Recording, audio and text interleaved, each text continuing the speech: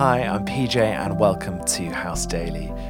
It's great to be together again. I'm really loving the fact that we're in an era where tech is in such a way that we can so easily meet in these sort of ways, whether that's as church and daily podcasts, tuning into live worship together, and so many different ways of just connecting, whether it's individuals or as a connect group. I found it amazing. My connect group at St Barnabas, it's a joy to be part of that. We're zooming every week to keep connected, and we've gone better each week at technology side of it. First week it probably took about half an hour for us to all to be able to make sure we could hear one another and see one another, and each week it's taken less and less time. We're going to be technology experts by the time the virus is over with. We're going to be whizzing. I'm sure we'll be flying in hover cars or something, I don't know, but it's great that we are so able to meet in this way, and great to meet together every day to look at scriptures together and just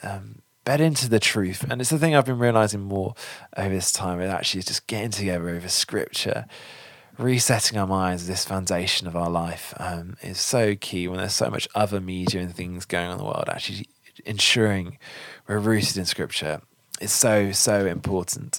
And so we're going through the book of Ruth at the moment, and we're at an amazing point in the story. Ruth, we have Naomi and Ruth, both widowed, who've come back to Bethlehem, Naomi's homeland, but Ruth's a foreigner, and this story of redemption is forming. And we've got Boaz. We've just had the proposition by Ruth to Boaz for him to take her on, to accept her proposition to take her as his wife and to take on the responsibility for her and to keep her. And we're going to see things aren't quite as easy as first thought out.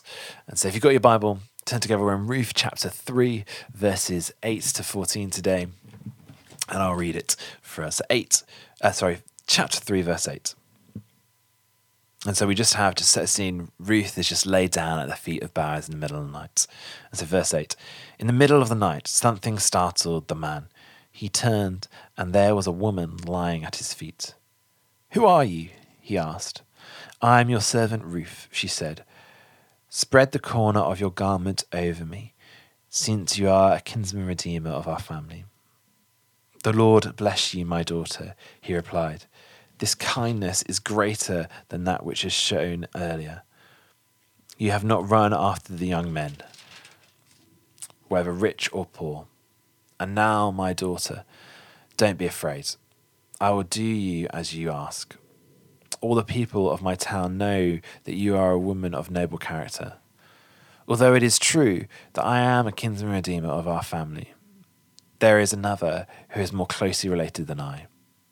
Stay here for the night, and in the morning, if he wants to do his duty as your kinsman redeemer, good, let him redeem you. But if he is not willing, as surely as the Lord lives, I will do it. Lie here until morning." So she lay at the feet until morning, but got up before anyone could be recognized. And he said, "No one must know that a woman came to the threshing floor." And so there is this plot twist. Boaz is indeed one of their kinsman redeemers or guardian redeemers, your Bible may say. This close family relative, which is laid out as part of the law of family and marriage in both Deuteronomy 25 and in Genesis 38. But there is someone close. And that relationship basically worked, and we see Jesus referring to it in the New Testament as well when someone questions him about what to do with who's going to end up in heaven if a woman's husband dies and her brother marries her. You may remember it. But it's this idea of when a woman loses her husband, it's the responsibility of the brother of the husband to marry his brother's wife, to take on responsibility for her, to ensure that she's kept and looked after.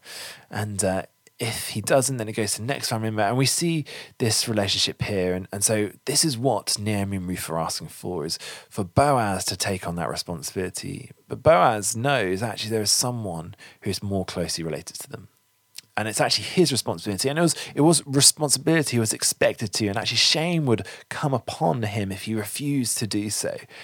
And so what Boaz says is, it's not me, but if he doesn't want to, I will. And that is it's incredible because he has no responsibility to. He doesn't need to take on responsibility for it. And so much so, actually, he says to Ruth, you can go find another man. Like, she's obviously well looked upon in terms of the town. He's like, you can go and find yourself a much younger and richer man than me, and to go away with. And in some ways, Ruth's not tied into this law because she's not an Israelite. She can go and do what she wants. But Boaz is, and even though doesn't have the legal responsibility, he wants to take that on anyway. He has such compassion for Ruth and for Naomi, such compassion that he will go beyond what is necessary to do what is right. And that compassion is challenging for us.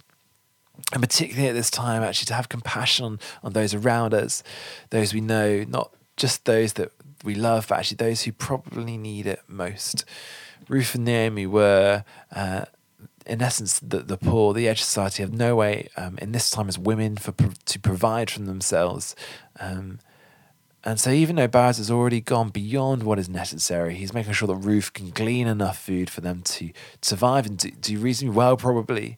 He goes beyond and is wanting to take on this responsibility for them long term. He's wanting to marry, and we see later on, actually, that comes, it's not like it's a good option. Actually, that comes with a lot of weight and responsibility. It's not a good choice. But he does so anyway because he has that compassion on them to take this for himself. And actually, I'm loving that this abundance of compassion and kindness that we're seeing at the moment in so many different ways, and particularly our youth, STN youth, are doing amazing things. I'm loving they're doing these acts of random kindness, ARC they're calling it, ways in which they're just showing compassion and love and blessing to their neighbours, to their community, and they're just going to do these random acts of kindness in different ways. And so it is great, and they're an amazing model to us. I love it when our young people are a model to us. And so actually for us, how can we model that to those around us? How can we be so compassionate to those around us, going beyond what is necessary and just doing what is abundantly kind and generous and good to those around us, to show them the love of God today? So it's a great challenge for us today. What does that look like for you? In what situation you're in? Maybe that's a phone call, picking up a phone and calling maybe someone you know who is probably not connected with technology in the same way that you might be, or just sharing a thought, writing a letter, sending them something, whatever it may be. How can we show that love and generosity and kindness to those around us, to our neighbours, whatever it looks like? So let me pray for us today. God, thank you for this amazing witness of compassion. In the same way, you have compassion on us to die for us. And you call us to have that same love for one another. And the same love and compassion that Boaz models. Help us to do that today, whatever that looks like, in the small and big things. Help us just to have random acts of kindness to people around us, to just bless them and to show them your love. So God, may you just be guiding us in your small voice today to spot those opportunities to do that, to take the time to do that, to show your love and grace to people. Amen. Thanks for joining us today. Hope you have a good day. Be safe, be church, keep washing your hands. Bye.